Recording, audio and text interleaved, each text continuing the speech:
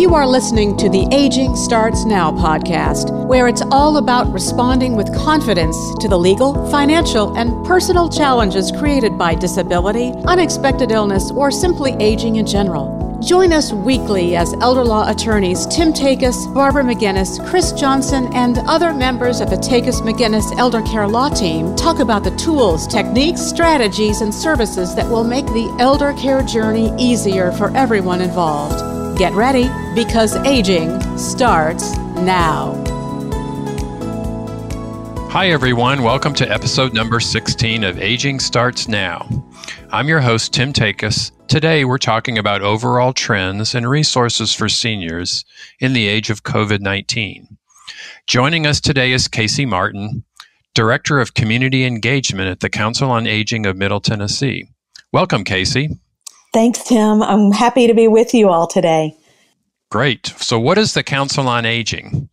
So the Council on Aging of Middle Tennessee is a small but mighty nonprofit. We are located in Nashville, our offices are, but we serve 13 counties in Middle Tennessee. And really what we do is look at unmet needs for older adults, their caregivers, their families, and then plug in resources, information, and where necessary, advocacy, to basically kind of build a bridge across resources and fill in gaps of service. So your job as Community Engagement Director, what does that mean? That means I get to, in a nutshell, I get to get out and tell everyone the good news about Council on Aging. I do a lot of community education, and whether that's for older adults, maybe at a residential, kind of residential living community or a senior center, or sometimes I also have an opportunity to listen well and network with colleagues and hear what's going on and where they're experiencing gaps in service. And then also, Tim, I get to talk with other professionals in aging services and talk about what they're experiencing and then what we've learned from at the Council on Aging and share our experiences and resources with them. So, Casey, how has your job changed in the era of COVID-19? Certainly, you're not getting out probably like you used to. Not getting out like we used to. It really is. I think we're experiencing things at COA that a lot of folks are experiencing. We are working from home as a staff now. Technology like podcasts are a wonderful thing to be able to kind of keep us all connected with information. But really what we're doing now is looking at our resources have been online for quite some time. We're directing folks to our resources, kind of through our website. But then also we have created a helpline, Tim, just with our regular office number, and letting folks know that we're available to answer calls. We're available to answer any questions, direct folks to the next best resource for them or their family. So the quality, I think, definitely is still there. The information is still needed. But the way we're delivering information has changed for us just as it has for so many others. So what are you seeing now with older adults and the concerns that they have, and how has that changed since the pandemic? Mm-hmm. I think older adults, it's kind of had a little bit of an evolution, which has been an interesting sort of exercise to watch. Really, I think at the first, everyone was just really concerned about getting sick. Certainly, that still exists. There is still, a significant concern about staying physically well. We are really have some resources on our website about just making sure that you're doing things like washing your hands and wearing a face mask, and really some of the protocols that were set forth by the state and certainly county mayors and that sort of thing as we move through the first steps in the pandemic. So there are resources, and information for folks on our website with regard to that. But as we've moved through some of these last several weeks, there have been different myths or misinformation. So we put together, kind of compiled some information about what we were hearing about that. I also think for older adults specifically, isolation and being that self-quarantine and that self-isolation really has been a factor in sometimes physical health, but also mental health. We're meant to connect with each other as human beings. And, Right. When folks are either alone in their home or if they're, for example, in an assisted living community, that's, a wonderful place to be, but they also are they're quarantining residents in rooms just for safety purposes, adding as much life enrichment as they possibly can, but that's hard on an older adult to do that, especially long term, when they are limited in the ways and in the amount of time that they can spend with friends and family. So that's been something. We've also seen a concern about how do I get groceries? How do I get my medications refilled? So again, we put together a flyer in conjunction with Senior Ride Nashville, and just how folks are getting food and medication delivered, whether it's available for pickup, whether you can order it through Amazon, which is, a whole nother way that folks are, maybe they weren't doing that every day. Maybe they were going to the grocery store every week or whatever, but now we're going to have to get creative. So, looking into some different resources with that. And then of course, scams, Right. unfortunately. So just to clarify, I guess the initial concern, probably like all of us, the quarantining began mid-March 2020, and here we are. We're in we're actually taping on June 10, 2020. So that's almost 3 months. That's right. And I know that all of us back then, we were worried, okay, am I going to get sick? And how am I going to get help? Blah, blah, blah. And I think now, as you said, we're kind of maybe a little bit past that. But we're still concerned about getting groceries. We're still concerned about getting delivery. And I guess just to clarify, it's not the Council on Aging. You're not taking a shift and driving around, I guess. We're not, Right. not in our professional world, but, we're doing different volunteer things, I think, as a staff. So there is that. But what we do, Tim, is connect folks in the community, individuals, families, caregivers with the resources that are doing that. So again, compiling that information so that folks have that in one place and it's easily accessible to have that information. Right. So, and we're going to talk a little bit more near the end about how to get in touch with you all. Great. So it sounds like you're really like a one-stop shop or a first entry portal, I guess, in some ways. Call the Council on Aging if you need help or if your loved one needs help. Yes. And I know you were talking a little bit about the isolation, and of course, unfortunately, we need to talk about scams. Mm-hmm.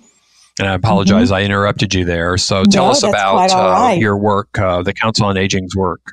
Sure. So when it comes to scams and older adults, we realize that, and one of our initiatives is to reduce elder abuse and exploitation.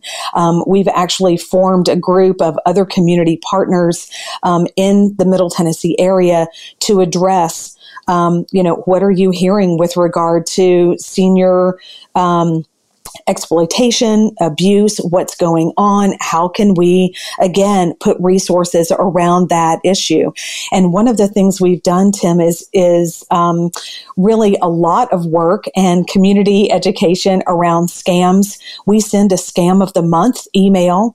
You can sign up for that on our website, but that it just comes through email. It's not to scare anyone or alarm anyone, but just to inform families and older adults, hey, this is what's happening. This is, if you get a funny phone call or an email that you don't know who it's from, be sure to, it might raise a red flag. These are some things to look out for. one of the things that, especially during this COVID time, because we're all more isolated and, kind of away from friends and family a little bit more, it can make older adults in particular more susceptible to falling victim to a scam when they're not connected with friends and family who may be saying, hey, did you hear about this or that? I got a funny phone call the other day. Did you? Just kind of those touch points with folks can be sometimes a barrier to staying safe. And then we know for a fact, older adults specifically are targeted by scammers and criminals in that way, whether it's through the phone or through the mail. And we want to keep folks as safe as possible. So we've also got a kind of a repository of COVID scams that we've been hearing for the last 3 months. And, just to let everyone know what those are and to be aware what to look out for and how to stay safe. So can you give us an idea, maybe one or two of what those calls are like? Sure. Sometimes it's through a phone call. Sometimes it's through email. But one of the things that, a couple of different things, we call them impersonator scams, where folks either call or email pretending to be maybe from the Centers of Disease Control, the CDC, or maybe from the health department. They're asking, maybe saying, we need your social security number to get your COVID test results. Well, the health department is not going to ask for your social security number or personal information to, verify or to get your test results. There are Medicare test kits, supposedly, that are out there. That is a scam. Medicare is not going to call asking if you want a test kit. It's simply an attempt to get your money and our private information. So just be aware of that. Early on, I haven't heard as much about it anymore, but we know it was out there. Fake cures, folks going around in the community saying there are cures and vaccines for coronavirus. That is 100% false. There isn't.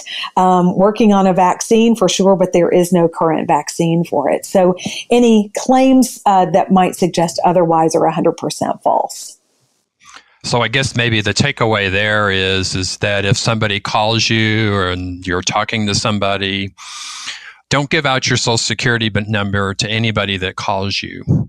Mm-hmm, that's right. Don't give your credit card number out to anybody that calls you. Exactly. I always tell folks, don't share your personal information, but don't share your numbers.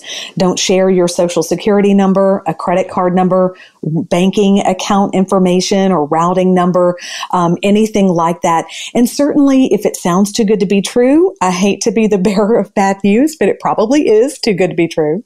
And also if you have a question or if it sounds fishy or someone's pressuring you to make a decision immediately or in a hurry, just hang up, call someone you know and trust, let them know what's going on. And certainly don't be afraid to call law enforcement and let them know this is, doesn't sound legitimate. I have, there's something about this just didn't sound on the up and up. I wanted to let you know about it. The more we let law enforcement know, then the more they can let the general public know and hopefully catch the scammers. Prevent them from taking advantage of anyone else. So what other trends are you seeing out there that maybe, how about like for caregivers? Because I'm sure it's a very difficult time for them as well.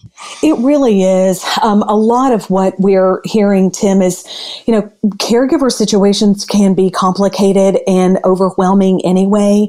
But now when we're looking at a pandemic on top of already complicated sometimes and certainly overwhelming circumstances, that just exacerbates it. So what we can do from the Council on Aging standpoint is we have our directory of services. Again, it's online. We can safely deliver those and mail those out if folks need it. They just call our helpline. But our directory of services is a yellow pages, basically, of all resources for older adults in our 13-county Middle Tennessee service area. We have a book it's also online, called Aging and Caring, which is a guide for caregivers. Information and referral is a lot of what we do. So if you call our helpline, our office number, we can get you to the next step. If you just want to, give a call and say, this is what's going on, I need XYZ, we can connect you to XYZ very readily. And also I would, there are phenomenal resources in and around our Middle Tennessee community. The Tennessee Respite Coalition is an organization that provides respite care for folks in Middle Tennessee. Certainly Alzheimer's Tennessee and Alzheimer's Association, they've got fantastic information, but also support groups. They're doing a lot of virtual support groups so anyone can join. And I've noticed too, there are lots of, I know through both organizations, they've posted caregiver videos on their websites where you can go and just spend a few minutes and get some information, support, suggestions and tips for dealing with caregiving during this COVID time specifically. One thing I think it's important to realize is not all caregivers live in the same city or even the same state as the person they are caring for. There are lots of folks who are caregiving from a distance and trying to put those in, resources together like groceries. They're shopping Amazon and having groceries shipped to the house of their older adult loved one. So that's great. But there's also a resource called Elder Care Locator. And it's a 1-800 number. You can look it up through our directory through Council on Aging. And the Elder Care Locator basically is a list of resources for caregivers in different states. So if I'm here in Tennessee, but my older adult parent lives in, California, I can call the Elder Care Locator and get resources for their zip code in California. We think it's a great tool for caregivers who aren't there just at the ready, who aren't living next door or just down the street, and a way for them to get information. So, of course, we're now in a phase here where the governor and the state of Tennessee were guardedly optimistic about reopening. Mm-hmm. So what are you telling your callers or your people who are concerned about, okay, what should I do now? Right. It depends on the call a lot, but I think overall the safest thing to do is proceed with caution and not to scare people or, be too alarmist, but do things like wear a mask, wash your hands, make sure that you are keeping a 6-foot distance. If I've talked actually with some older adults who said, I'm not comfortable going back to my place of worship just yet or being in large crowds just yet.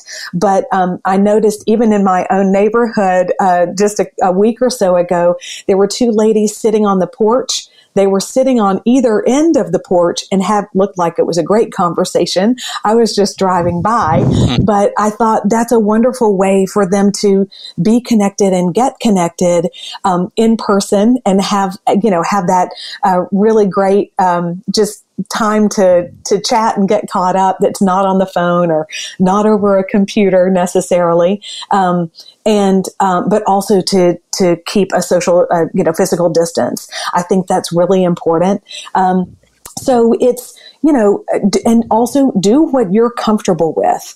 We're talking to some folks who say, I'm pretty comfortable. I'm going back out to the grocery store or that sort of thing. That's great. And I hope they're being cautious with that. But for folks who aren't, don't feel like you need to make that decision anytime soon. Take your time. Certainly, if you have an underlying health condition, that's another kind of layer to sometimes complicate things and for you to feel safe may take a little bit more time. So certainly feel free to do that, and use your best judgment, and also let your friends and family know, I'm not comfortable right now. We're going to give it another 2 weeks and see how we do. But I think no matter what, it's important to stay connected. I know with my own parents, we're doing Zoom calls over dinner.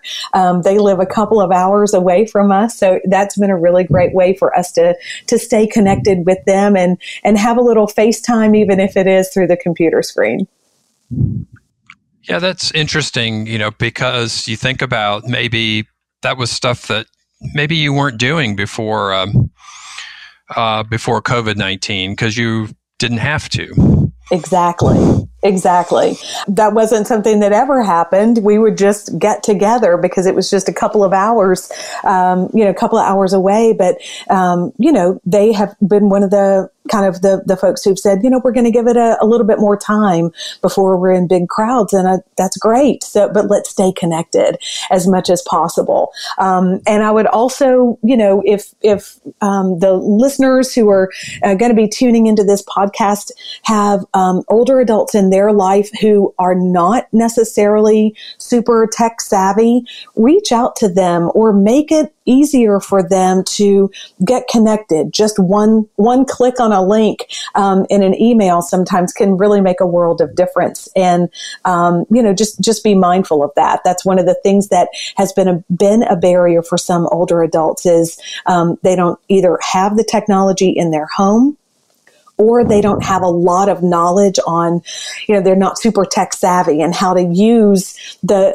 iPad that they have at home or the laptop they have at home. So I would just, another great way to have some outreach for folks is to call the older adults in their life and say, hey, can I help you get connected through a Zoom call? Or, do you know how to use, Facebook Live or something like that, where they can feel much more a part of what's going on. Yeah. All right. So lastly, so tell us about the Council on Aging. Who's eligible to get help? Is it for anybody or just over 60 or tell us a little bit about that? It is for anybody. And I appreciate you asking that. That's a great question.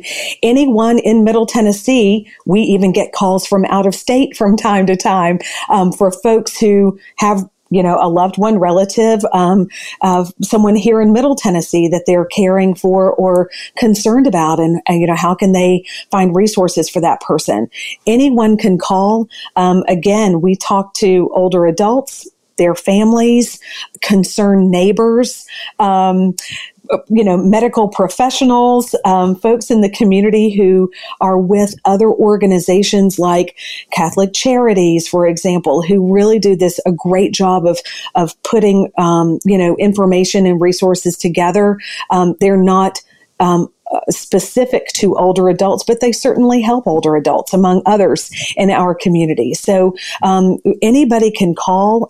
You can access our helpline through the office line. And then also access our information through our website as well. Okay, so tell us what the numbers are, Casey. Sure. The phone numbers. So the phone number to our office helpline is 615-353-4235. And our web address is coamid10midtn.org. And of course, we all know that, at least in this area, put in Council on Aging Middle Tennessee in your favorite search engine and you'll come right up. Yes, we will. So that's always an option. Absolutely. And we've got everything there. And certainly, we're there to help and answer any questions. So if folks would rather talk to a real person on the other end, we'd love to talk to them. All right. Well, that's it for today's episode. I'd like to thank Casey Martin with the Council on Aging for joining us. I'm your host, Tim Takis. See you next time when we bring you another episode of Aging Starts Now.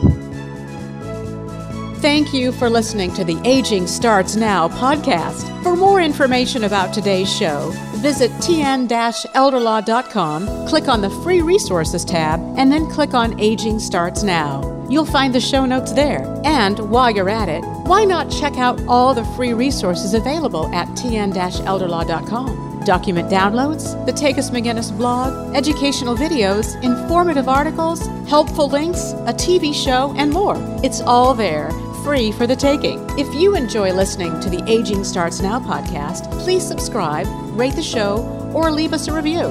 It's easy to do on whatever app you use to listen. We would love your feedback on the show. Aging Starts Now. We'll be back next week with more candid discussions about challenges created by aging, disability, and unexpected illness.